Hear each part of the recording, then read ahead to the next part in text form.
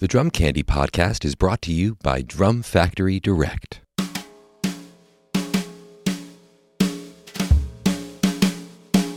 What's up, everyone? Welcome into episode 12 of season 4 of the Drum Candy Podcast. This is your host, Mike Dawson, coming to you from Drum Factory Direct in Pittsburgh, Pennsylvania. We are wrapping up season 4 with the great Rudy Royston. Rudy is first call drummer with many great artists, including Bill Frisell, Dave Douglas, J.D. Allen, Rujesh Mahantapa, many others. He's also a band leader and composer, and he just put out a new record called Day with his unique ensemble called Flatbed Buggy. This group features bass clarinet, cello, accordion, and bass and drums. It's a little bit more of like a chamber ensemble experience. It's a really cool record. He wrote it during the pandemic, so it kind of chronicles a day in the life of lockdown. Really, really interesting music. Great conversation. Disclaimer, the audio on this one's a little bit jacked up. Unfortunately, the Zoom audio didn't sync properly, so I wasn't able to use the high-res version of Rudy's audio. I had to just kind of manage and deal with the Zoom feed, so my apologies for that. If you could just bear with it, it's a great interview regardless, so hope you enjoy it. Let's get to Rudy Royston. So let's start with like where you're at now. Are you home? Are you on a little bit of a break? What's your summer schedule here? Yeah, I'm home now. A little bit of a break, which was good. I mean, I just got back from being out about 3 weeks. Now I'm home for a couple days. But I got, a bunch of stuff in the city, and I got a bunch of recordings coming up, which is cool. So I'll be home, but I'll just not be here. Oh, I see. It was nice to at least be able to drive home if I needed to. Are you in Jersey? Yeah. So what brought... I'm in Eastern Pennsylvania, not Jersey. Eastern. What was that? East what? Eastern Pennsylvania. Easton. Okay. All right. Yeah. Oh, so you went a little bit further west. Yeah. Get a little bit more space. I was in Jersey about 12 years or something like that. Yeah. Okay. 14 years or something. I had to come out here and get some space. Tane is out here. There's a lot of other great drummers out here, so it's cool. Michael Adam Nussbaum. Right. It was kind of cool. Yeah, I made the same move. I moved to Pittsburgh. We went from northern Jersey to all the way over to Pittsburgh to get out of the area. Way out. Yeah. That's cool, man. Pittsburgh is cool.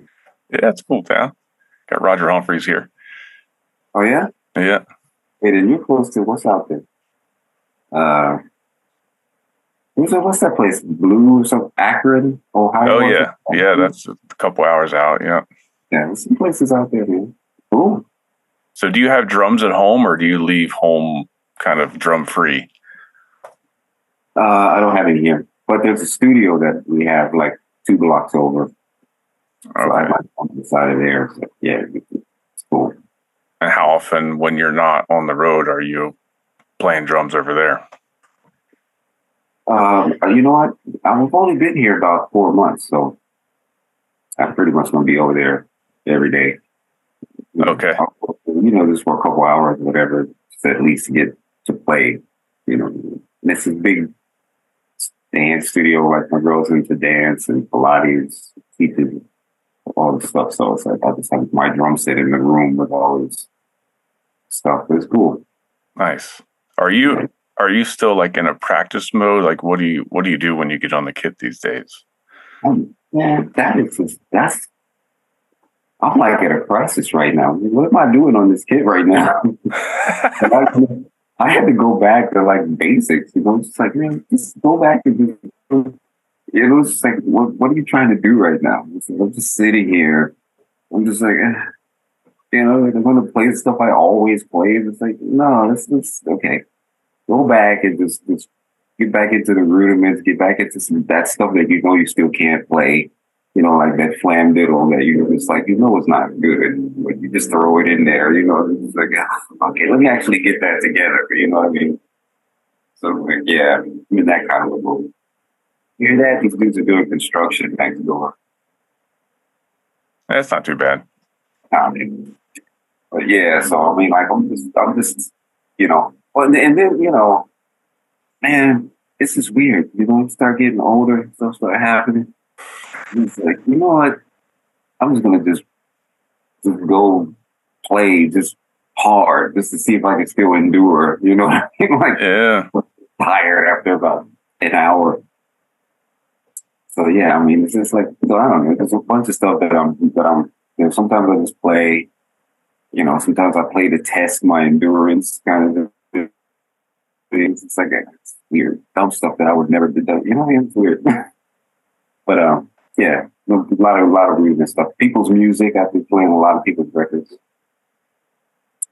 So yeah, I get a lot of opportunity to just play some music. Every now and then I'll listen to what other cats are doing and I'll emulate them. You know what I mean? Just to give myself some creative ideas and things that I want to try to do. And, yeah.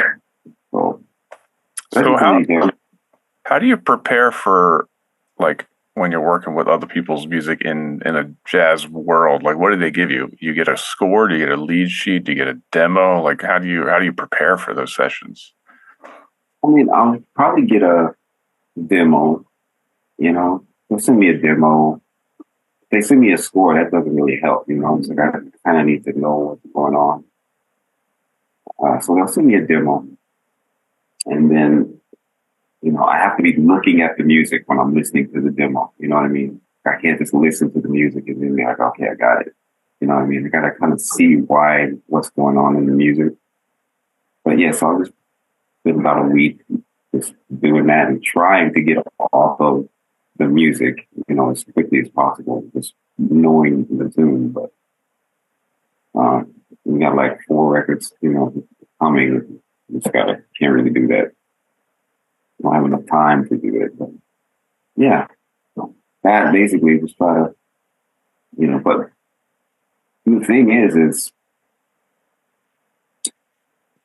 playing other people's music, try to capture the essence of it. You know what I mean? That's what I'm trying to get to when I'm preparing for other people's music. Are there drum parts on the demo at that point? Or are you kind of creating your own? There's drum parts on the demo sometimes. Like I love it when people have the computer drum parts on there. I'm like, cool. And there's another drummer. I'm like, man, this sounds good. It's like, what am I gonna do? You know what I mean? Like, you sure you don't want to just use the dude who played on the demo? Yeah. You know what I mean? But there's another drummer, that's, but I try not to listen, because I don't want to play with the other drummers. Make sure they're cool with me playing with whatever I play. So, but yeah, there's drums on there. The computer ones that are like really generic, I'm like, yeah, I know I'm gonna sound better than this. Yeah, I got it. Now, who are these different projects with? I mean, like, my question is, like, do you approach playing with Frisell or Rudy or Dave Douglas? Is it a different drum approach for you, or is it kind of you take them all in the same way? No, it's kind of a different approach. Like certain people who I'll play with, I'll sort of gear up energetically. Like it's different kinds of energy, really, that I want to sort of bring. You know what I mean? Like I have to discipline myself not to play a certain way with Frisell because that's not that's the wrong thing to play. That's too much. And that's the thing when playing with a bunch of different people. You get that kind of exposure. Like, what kind of playing do I want to do with Frisell, and then what kind of playing do I want to do with Rudy? You know what I mean? It's like, so it's a kind of an energy. It's a kind of an approach that you have to think about, So, I'll prepare. Like Frisell, I play with all the time, and so I just know, like it's not just really, it's just about conversation and sharing. You know what I mean? So it's just like, bring down the, you know what I mean? All of the you stuff that you want to do. And it's just like, no, this is about pure just music. You know what I mean? Like a conversation and a sharing and a painting of a collective picture. You know what I mean? And there are other things that people that I'll play with that I kind of have a different bit of a mindset with. like if I'm preparing for David Sanchez before I get, so I just sat in with it a few times. Like it's the same thing. It's like, but there's a little more, and it's very groove oriented. You know what I mean? So it's just like now you want to have some energy so a certain kind of an energy to the groove, but you don't want to play too much. And I play with grid rush, and it's just like, but he kind of wants you to play that, you know. So it's like now you got to play with a bunch of energy, and there's a lot of interaction, and he wants that kind of energy. You know what I mean? So it's like, and it's about the groove, but it's also about, you know, interacting and creating in this energy. You know what I mean? So it's like, yeah, different ways of thinking of it. Sometimes I'll start to a bunch of music. Like if I know I'm going to play with a certain person, I might start listening to a bunch of yacht rock, or I might start listening to a bunch of, you know, 60s jazz, or, you know what I mean? It depends, just to get myself in that headspace. Is there a rehearsal for these sessions, or is it worked out in the studio? Most of them is worked out in the studio. Well, sometimes there'll be a rehearsal. Most of them there's probably a quick rehearsal. Yeah, but I haven't been on one where it's like, you know, 4 days rehearsing, then we go in the studio kind of thing. I haven't done that since way back in the 90s. Some alternative rock bands and stuff. Be like, why are we rehearsing? So let's just play. You know, we're still rehearsing the same tune. All right, we're good. Let's play. Do you travel with any gear, or is it all backline at this point? It's about to be. No, I'm getting honest. I take my cymbals. Yeah. Yeah, I take the cymbals, and I mean, you know, some little percussion stuff that'll be in the cymbal bag. And what are your cymbals? What's your setup?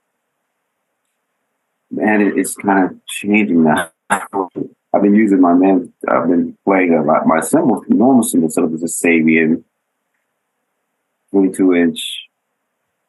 It switches a lot. You know what I mean? But it's like an elite ride. The Explosion Crash 18-inch.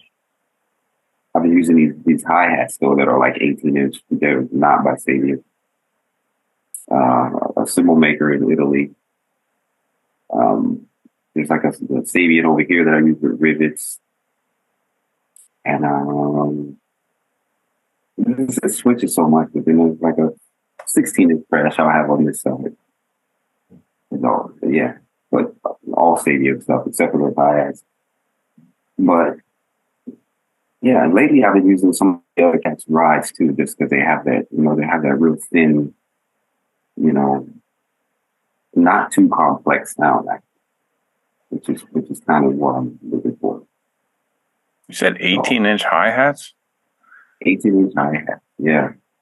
Those are monsters. Does the pedal feel sluggish for you? No, I mean, because the problem with them is, you know, when you want to have some articulation on them, like if you want to have it's like, good luck with that. You got to play it a certain way, you know what I mean?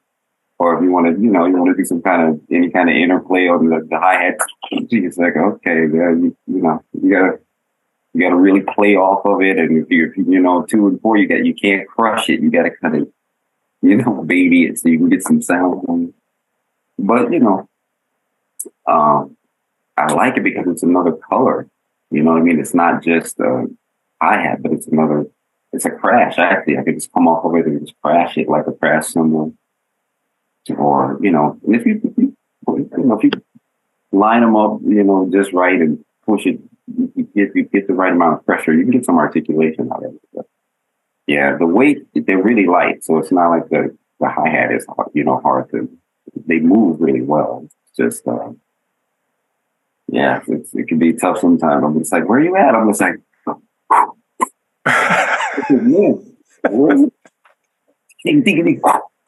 it's like, oh, it's not working. I mean, are your legs like super long? I mean, where do you put them? It's not much further. I just moved about an inch over. That's cool. Okay. Yeah, but I mean, man, they sound so good. It's just another. I mean, like I'm saying, man, it's good to have that other texture and that other sound. You know, I mean, it's nice for me because that's what really turned me on to it. You know, and then okay, I don't want to put stuff on them which I've been doing lately, like putting some kind of bells or something on it, you know what I mean? It's like, nah. But it's been actually, I tried it the other day and it's like, okay, yeah, that's even another sound. So it's cool. Yeah. So let's back up a bit. What brought you to New York? I was looking through your bio. You started out in Texas, ended up in Colorado. What brought you to the New York area? Man, I just wanted to play. I just wanted to see if I could actually hang, like if I could actually play.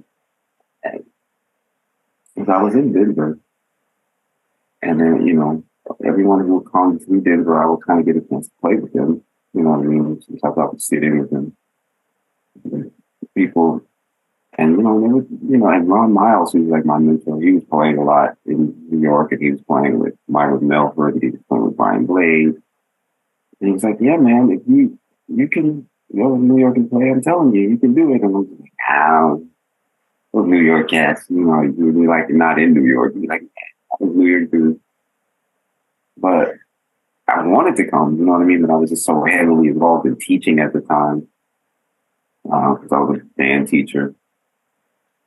And I remember one time I was just teaching the class, and I was just like, yeah, man, you have to like try to do this. Like, you have to, even if you don't want to be in music, play music the rest of your life, dedicate yourself to this for my class. You know what I mean? Do this for this semester and see what music can really give you and make a judgment from that. But I remember when I was saying that to them, and then I was like, man, but you're not really doing this. It's just like you're not really doing what you're telling them to do. You're telling them to just love it and go for it. It's like, but you're not really, it's like you want to do what you're telling them to do. So it's just like, I got to try this. I got to see. Because I was getting really good at teaching, like being a band teacher. You know what I mean? It's just like, you're going to get really comfortable with this and you're not going to leave, It's like either you have to do this now or, and then like I said, I always say I didn't want to be like salty, 40 years later, I could have went to New York. I'm telling you, I could have played. You know what I mean? Like, I didn't want to do that. I just wanted to just give it a try. But then I had my daughter was like 6 months old, So my son was 2. I was just like, oh man, how are we going to do this? But then I got a scholarship to Rutgers, not scholarship, I got accepted to Rutgers graduate program. So that was a way to get the family here, and get here and be cool. Yeah, but I just have to try it. I just want to because everyone was telling me, you can, man, you should go and play, man. Like you really want to do this. Like everyone could tell, like you really want to do this. So just go. But yes, I did it. And how many years into teaching were you at that point? I was like 13 years into teaching. Oh, you're well entrenched as a teacher. Yeah, I had already taught like elementary, middle, and high school. Wow. I was at the high school when I left the middle and the high school. So I was doing, musicals and marching band and concert band, and symphonic. It was, and I was just getting good with kids, like, connecting and being just, a good teacher. That was my main concern. It's like, man, am I really impacting them? Is this really something that they're learning from and enjoying? But yeah, so I was learning it. I was like, man, you're getting kind of good. It's kind of cool. You get a check every month. You got insurance. Everything's good. It's cool. It's like, but you really want to play, man. It's like, you just, you really want to play. It's like, oh yeah.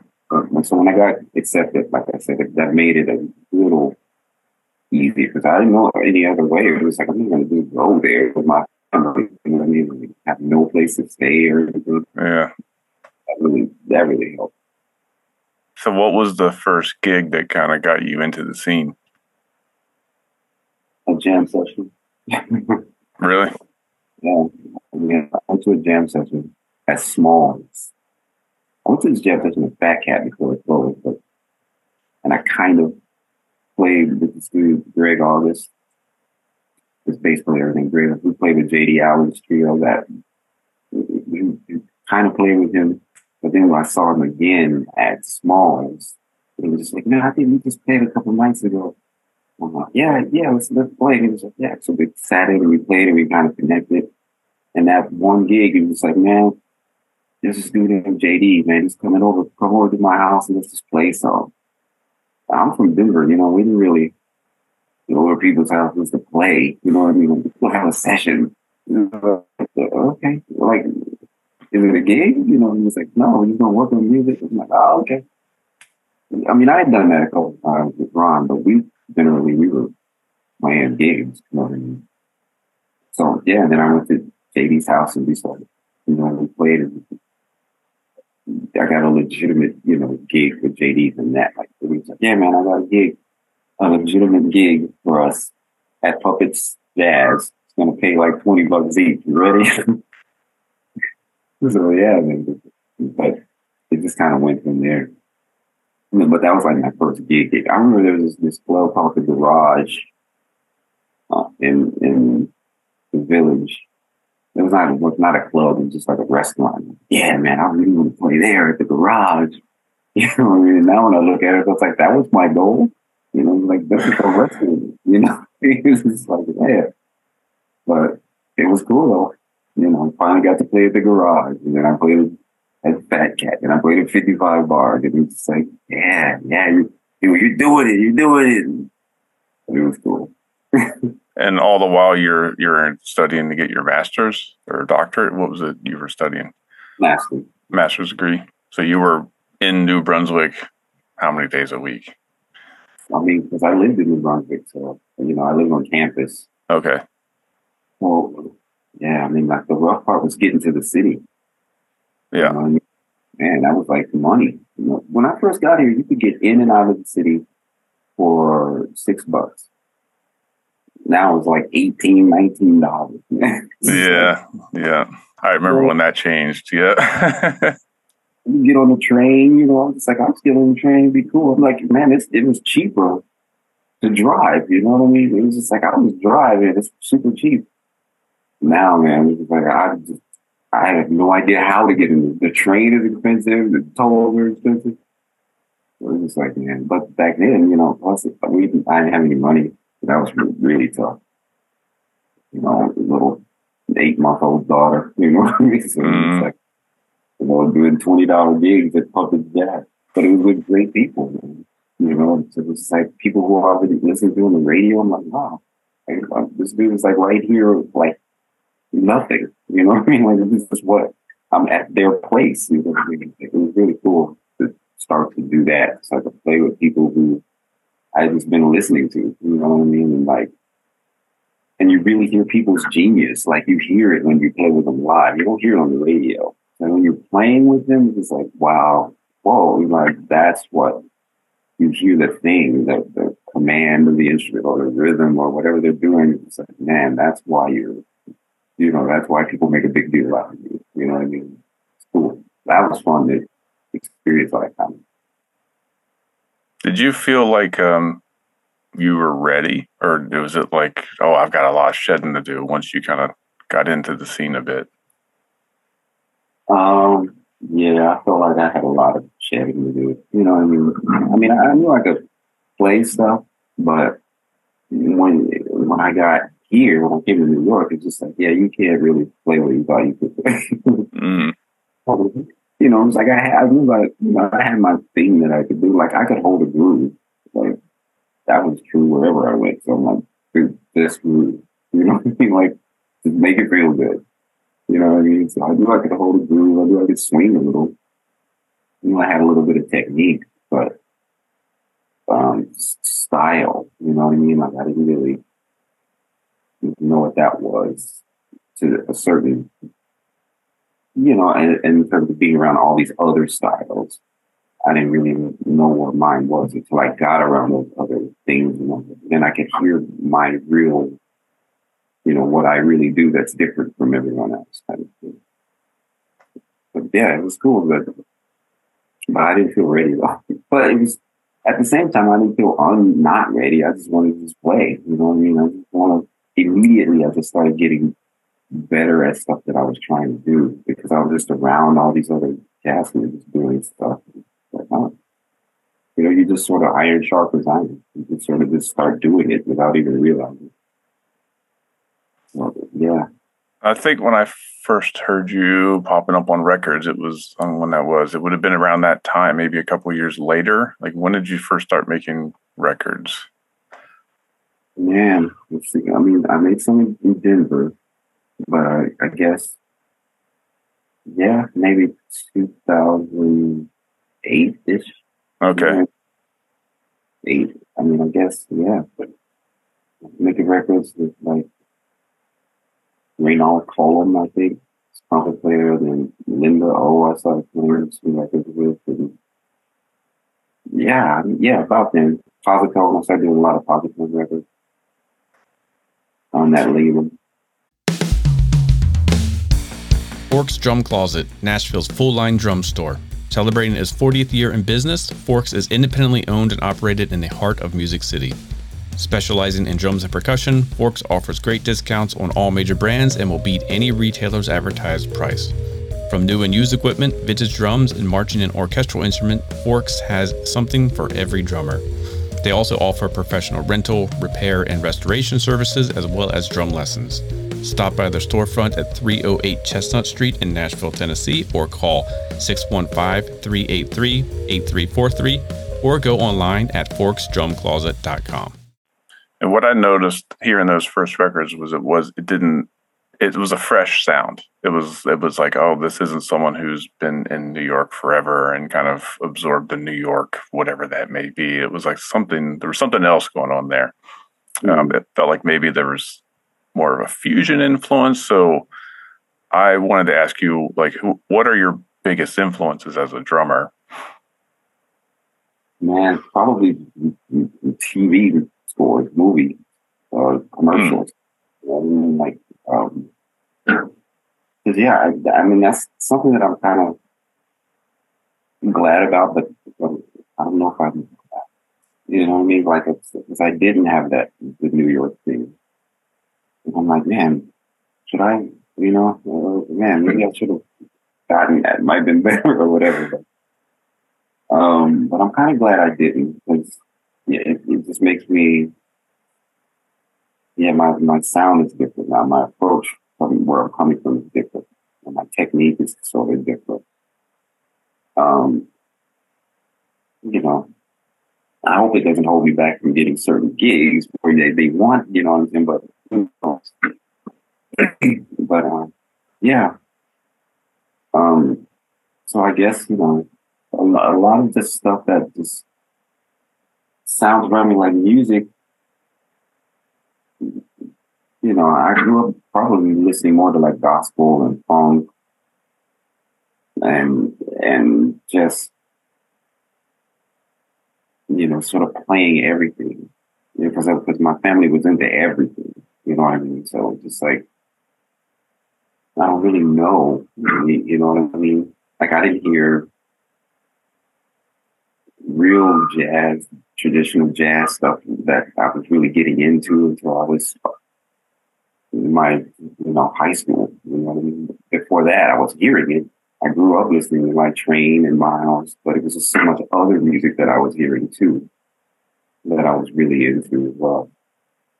So, just kind of. So, yeah, I mean, those early, when I first got into jazz, it was like Kane, Omar Hakeem, a lot of fusion drummers. This is my man who's called Spiral Gyra, Richie. Oh, yeah, Morales? Yeah.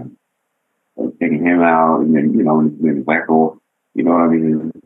So I was checking that stuff out.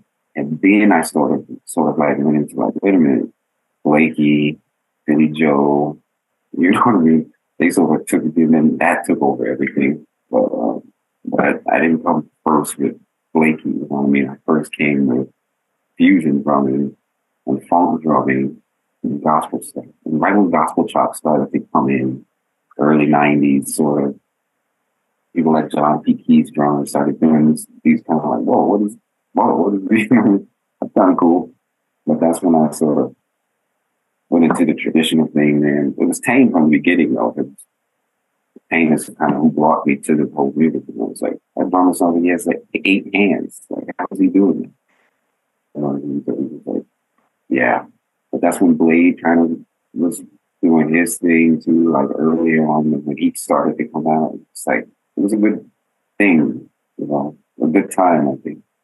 So I just took all of that first gospel and rock and drumming and then added it to the jazz stuff. So I think that's what kind of makes it sound a little bit different. If I had the jazz traditional stuff first and then added the other stuff, I might have a different sound. I just hope it's good, you know, it feels good and it's swinging, basically, or it's funky or whatever it is. It's that cool. Yeah, it sounds to me like you come from a groove place first versus the opposite of an improvisatory place first, and then adding the groove later, which I can relate to. Same, come up alternative rock and funk and soul was my background, so I kind of hear that connection. So was there ever a period in your development when you were like, let me shed my fusion stuff, let me try to put on the jazz suit or whatever? I mean, that happened right around the early 90s. Like, I'm just dating myself. Probably about the early 90s. That's when there was a lot happening. But that's when Winton's quartet was killing. That one with like Robert Hurst and Payne and Marcus Roberts. I was in the Branford stuff, but right around then, because Tane, you know, anything connected with Tane is what I was into.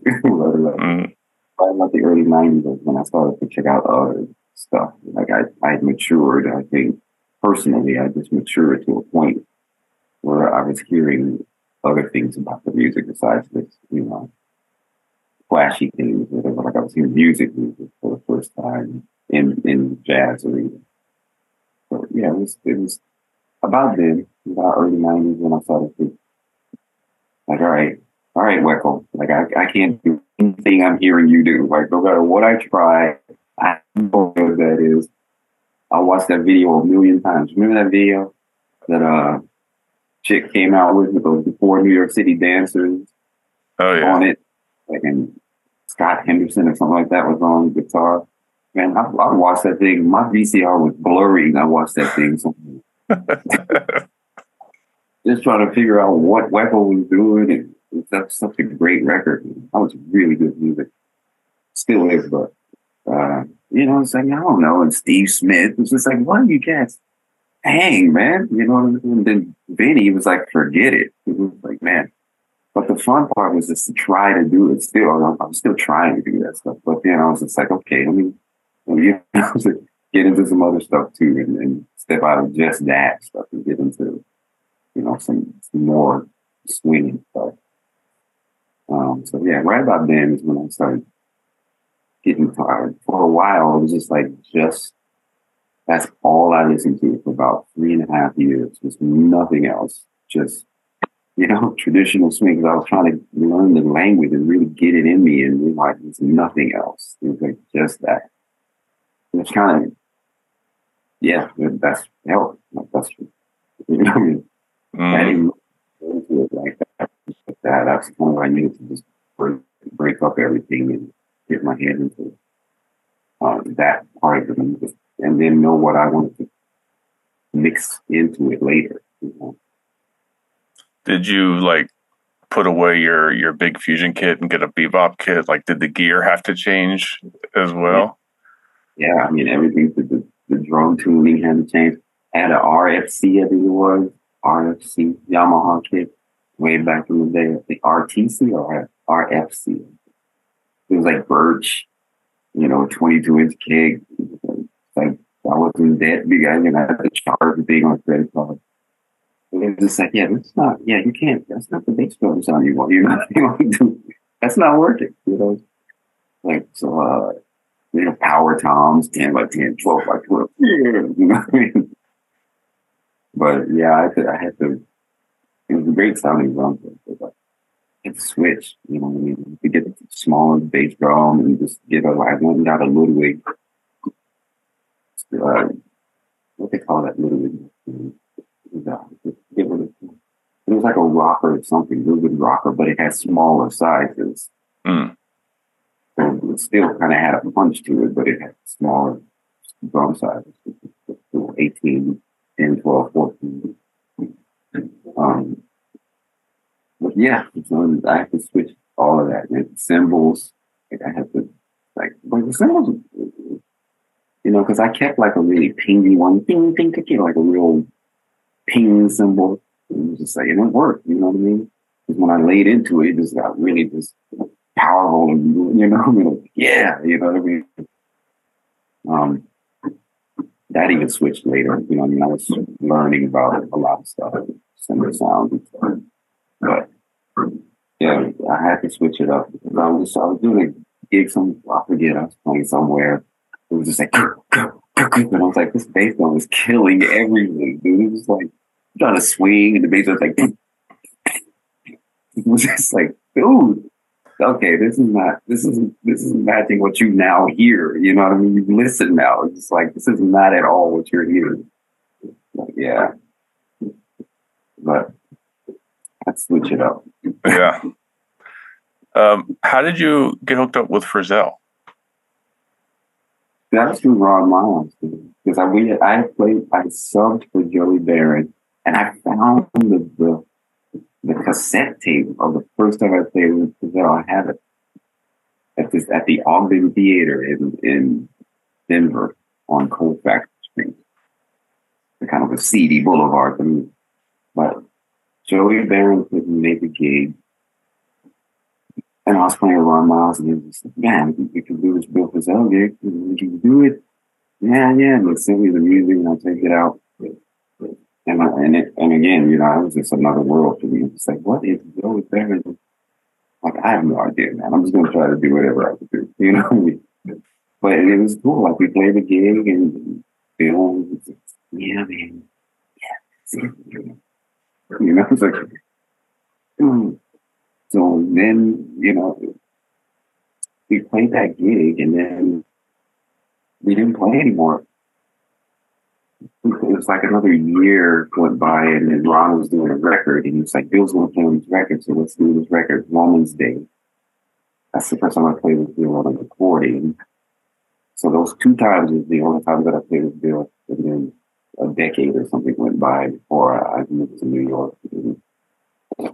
Bill heard that I was in New York. Like, oh, wait, man, you're in New York now? Oh, I got a gig.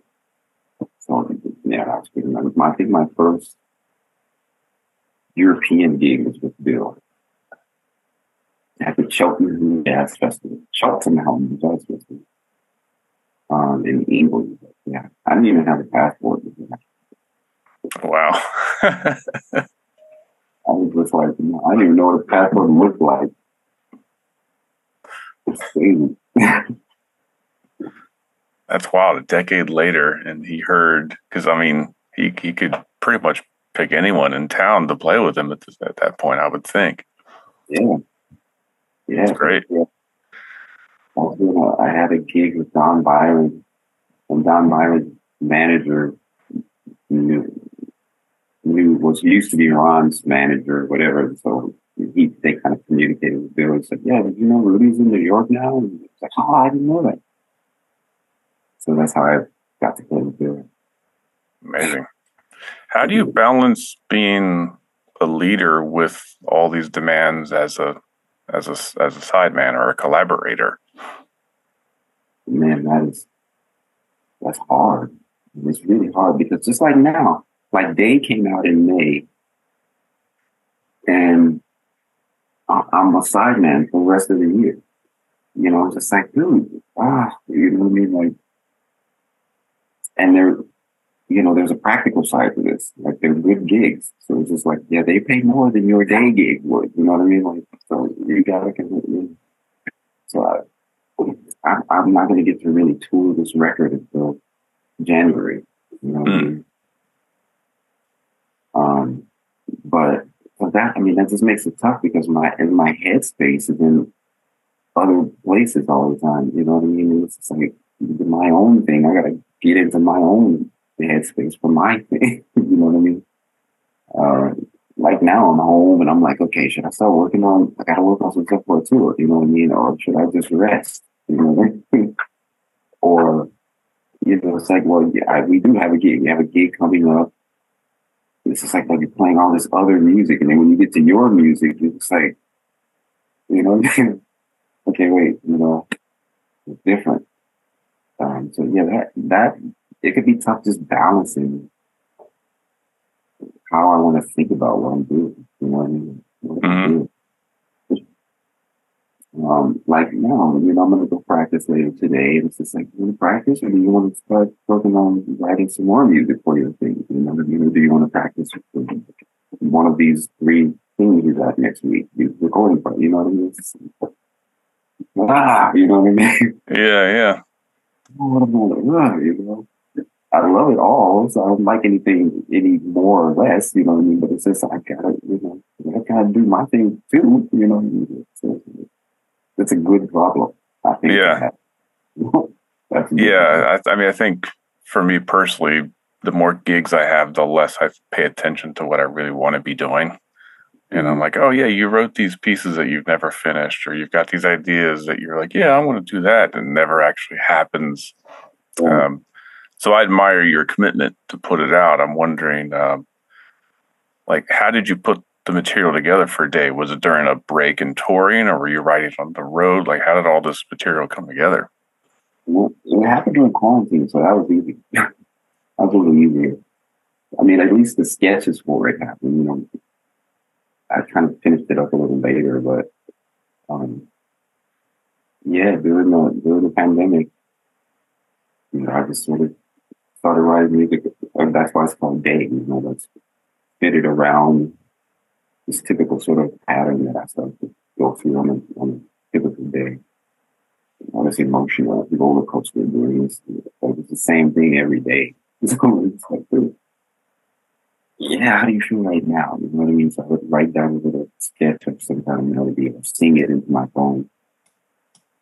And, kind of come back to it later. Some of the other two, there was one thing that I had already written. I was like, this fits. So I didn't have that right. It was written already. This fits. But yeah, it's kind of that, man. But it was cool because I had the time to do it. You know what I mean? So I could just, focus on doing that and not have anything else sort of in the way, buying for the. It's cool though. How much of it is like, what does a finished composition for you look like? Is there a full score with parts? Is it melody and chords? Like, how do you finish a tune? Oh, man. I mean, a finished score for me looks like something that if I give it to the cats, we can play through it. But that's not necessarily, it's not done. You know what I mean? It's just like we can get through it. If we get on a gig and they be like, well, I didn't know what to do after D. You know what I mean? It's like there's no, where's the coda? You know what I mean? That kind of thing. Just finish the tune so that you can actually play it and then now take it further or don't. Just tell the cats. Like the hardest thing I think for sometimes the cats that I play with, and it's kind of jive by me, I guess. But I'm just like, I don't know what I want you to play. Let's play something. You know what I mean? Like, I don't want to tell you what to play. You know what I mean? Like, I don't know what we're going to play at sea. And when we get there, play something. And it's tough on drums because you'd be like, follow me. You know what I mean? They don't know what that means. You know what I mean? I'm trying to think, what if I was a person listening to the drummer? It's like, what exactly is he wanting me to do right now? You know what I mean? Like, I could hear that with other people. They could play a chord and a groove or something. It's like, well, I hear what you're wanting. You know what I mean? But, so I could play something. It's just like, you don't feel that? You don't feel what I mean? It's like, can't you tell? It's like, no, they don't, not really. It just kind of sounds like noise to me. You know what I mean? It just sound. So, that's, but I have to write like that. Like, I don't know what I want for everything. You know what I mean? Like, just make something. And that's like, you know what I mean? When you say that to someone, I don't know, that makes something. You know what I mean? It's like, that's why I have these dudes, though, who I have, because they're all composers on the record, you know what I mean? And they all are not afraid to do that. And like when I say that to them, like, yeah, I don't know, whatever you want to create something, like, we'll follow you. You know what I mean? And they can do that. You know what I mean? And now we've got to the point where they kind of understand what I'm wanting. So it's easier now with them. But in the beginning, it was just like, okay, does he really know what he's doing? You know what I mean? Like, I really don't know what I'm doing. You know what I mean? Like, really, honestly, no. But let's find it. You know what I mean? But so yeah, what would be on the score, like in that C section you're talking about? What would be in the cello part score? This song. No, you know what I mean? I may give like one measure of a bass thing and say something like this. You know what I mean? Something like this. Or think of this, or you know what I mean? And then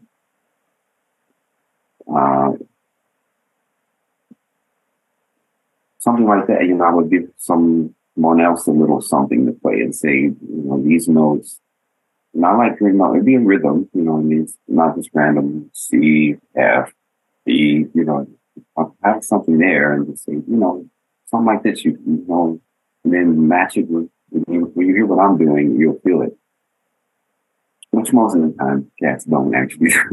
We're used to hearing that. You feel it, and then we actually do. It's like, oh, okay, we've been doing this all our lives. Yeah, okay, I do feel it. I get it. But when you're the one beating, to the cats who usually say you'll feel it, they're just like, yeah, I don't really feel that. You know, especially when you play, like when I'm playing most of the time because I can't do drum things. You know what I mean? I'm playing melody. I'm playing like harmony. I'm playing a scene that if you don't know that scene, you know what I mean, you're not going to know what I'm trying to create. And what is that to you? You know what I mean? What is a beautiful meadow on a summer day? What is that to you? That might not be what I'm seeing. You know what I mean? Like, what is that to you? So it's like, yeah, it's a challenge. It's a challenge. How long does it take to go from that first run through to what you hear on the record? Does it morph, or is it kind of first intuition ends up working? It's usually the first intuition is a word because I'm not gonna be too particular. You know what I mean? Do it. That's what it is. That's what it is. You know, and that's something that I learned from Ron Miles too. Is we would just play so much music, and it would just be whatever it is. Like he would never say anything to play. You know, he'd say something on the page like, "Play with me, should we play this, but that's it. Like it would be like, is that what you want? He's like, well, that's what we just played. So yeah, that's what it is. Okay, cool. Like, I never even asked him. I just stopped. You know what I mean? Like, even now, I don't ask people that. I've never been like, is that what you want? Because I'm not used to asking that. You know what I mean? It's like, well, yeah.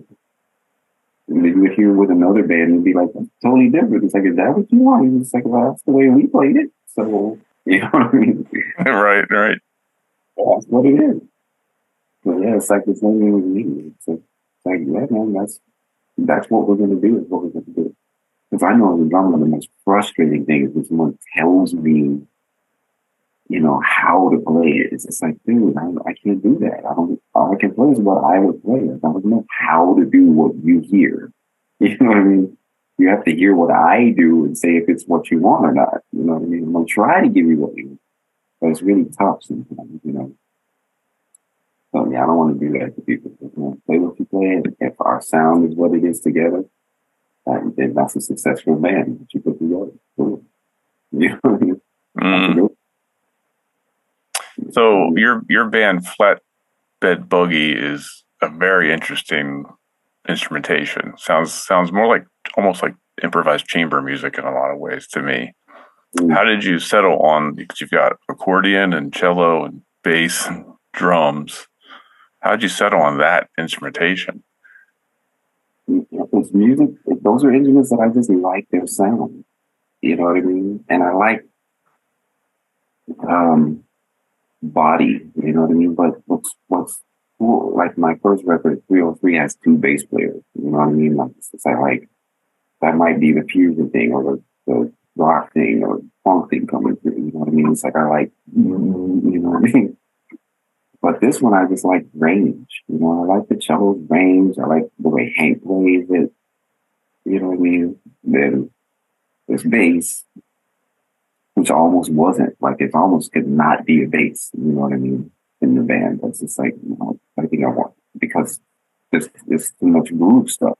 You know what I mean? So that I want to hear a bass. And you know, the accordion. I don't even know the bass clarinet. You see that lane like cello, bass, and bass clarinet. They're kind of like, you know. And then there's accordion. It's like, you know, so it's like, man, then there's the, like, it's just a sound that has all of the tones that I like. You know? And I chose that first one though because I was trying to get like woods outside sort of thing. I did that. And when I hear Gary play the accordion and you hear the thing breathing, you know what I mean? And you hear the clicks and stuff on the cello and he's playing.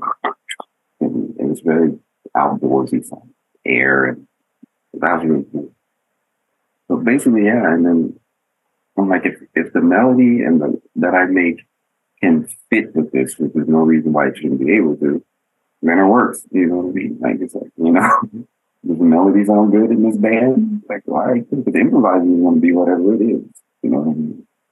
Like, if the melody sounds good, there's no reason why it shouldn't. But, you know, sometimes I guess you may want a certain sound on the melody to give you a certain vibe or whatever. But I have that range. I can have Gary play it low or high. I can have John Ellis cover the middle, high, you know what I mean, to the low. It's like, yeah, it's good. I think dynamically that instrumentation keeps it pretty low, right? I mean, the cello can only get so loud, the accordion, if you like it, but even the bass clarinet, I don't think it's being a particularly powerful sound. So what does that do for you as far as getting the drums in the right spot? Yeah, because, like the clarinet is powerful in a way, like, you know, in a resonating way. It could be like, you know what I mean? And no one's instrument has a sustain pedal. You know what I mean? So it's like there's naturally going to be space. There's no one, and I don't want to. That's why there's no guitar, and no piano. You know, the sound would be too sustained. You know, I like the space in between. So for me, that just helps me get into the space. Now I can open up my bass drum. You know what I mean? Like all motion style. You know what I mean? If I want to, you can do this stuff anyway with whatever you want. This is my thing. You know what I mean? The subtle things that I'm doing, the symbol, you can hear them more. You know what I mean? It's like it puts me in a space now where I can just kind of fall in between everything. You know what I mean? Like with that band, I don't see myself playing drums and they're playing with me. I don't feel myself sort of swimming in the middle of all of them, the stuff they're doing. You know what I mean? Because they're the piano. That's like I tell them, like, man, you have to, like, don't ever really stop playing. You know, it's like, cause you're the piano. You know what I mean? So it's one piano, all of it. So if you stop playing, we don't. The beauty of an improvising a chord, a pianist playing chords behind the solo. You know what I mean? Like they're playing chords and they're going on these different harmonic adventures. It's like if you don't play, there's none of that. You know, like I just play all the time, and there's this constant little colors and splashes and textures, things that are coming in. It's just like a piano that is improvising and soloing at the same time. You know, that's, you know, harmonizing and soloing at the same time, constantly, with a dude on drums. You know what I mean? I don't want it to feel like that. You know. Yeah, so I mean, that's kind of what I really dig about that instrumentation. Is that it's spacious but yet there's harmony going on and weird things. It's like you hear just the cello out of nowhere, which is like, like what was that? What's happening? Like, yeah, that's cool. Yeah. Do you have to consider venues with this band? Does it need to be a quieter setup, or does it translate well with microphones and PA systems? You know this stuff. See what I'm saying? That is a question who knows what he's talking about. That's not a normal question. Yes. That is absolutely, yeah, man. Like half the places that I play, you can't really play with this. You know what I mean? It's like it has to be a different kind of a thing. You need a theater. You know what I mean? Yeah. In order to really get it, you need something like a club is cool, but they're not going to really get it. You know what I mean? If they play some standards, they'll get it. But to really get it, you need to be able to hear that stuff. You need like more of a theater kind of thing. Small theater, big theater, doesn't matter, but that kind of a setting. Yeah. The average place doesn't really, jazz club. It'd be kind of hard to get to translate it. It'd still be a good gig, you know what I mean? But it's hard to get it. You know. Yeah, man. No one's ever asked that. That's a hard thing. Like now, I'm like, should I work on a tour? Like, where are you going to play? You know what I mean? Like, yeah. Many club owners, you go be like, yeah, I got you. You know what I mean? Like, man. Yeah. I mean, that's why I said it reminded me of chamber music. It feels like it needs to be in that kind of presentation, like quiet, no drinks clinking, no one talking, like a listening environment. Yeah, people who actually would care and want to check it out. You're just hanging out. You just want to be. It's like you're not going to get it. You know? Yeah, and that's a great observation. So is this going to be a band that kind of sticks with you for the long term? I mean, you have a lot more. Like, is this what you hear? Like when you compose, this is what you're hearing now? No, I think this one is. I'm going to do something else now. But I want to keep working with the band. I think I'll keep it going, but I'm going to do some other stuff too. I think.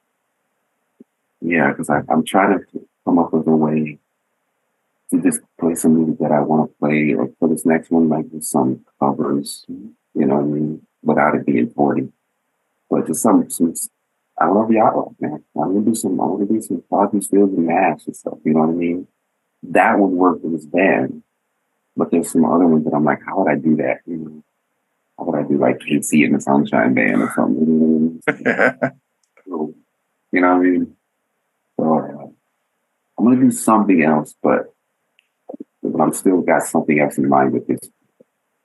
Maybe I'll do like some of the American folk tunes or something with this band, and we do something with it. I don't know. But I'm hearing something like that. I just want to do stuff that I like, that I was singing, that I was secretly singing in high school. Which my boys knew it. They'd be like, what? You know what I mean? Christopher Cross. They'd be like, really? Like, what? You don't listen to? You know what I mean? Serious? Are you talking about keeping it in the instrumental world, or you want to bring singers into the fold? Like I might, I don't know. But yeah, so far it's keeping it in the instrumental world, just because I don't really know what I'm hearing totally for it yet. But might be something, you know what I mean? Just to mix them both in. Yeah. That's exciting. Some yacht rock reinterpreted, deconstructed yacht rock. I'd like to hear it. Oh, cool. Yeah, I was listening the other day to like Crosby, Stills, like this would be killing. It's like it's as beautiful as it is. Some of that stuff I don't want to touch because it's so beautiful. It's like don't mess with that. You know what I mean?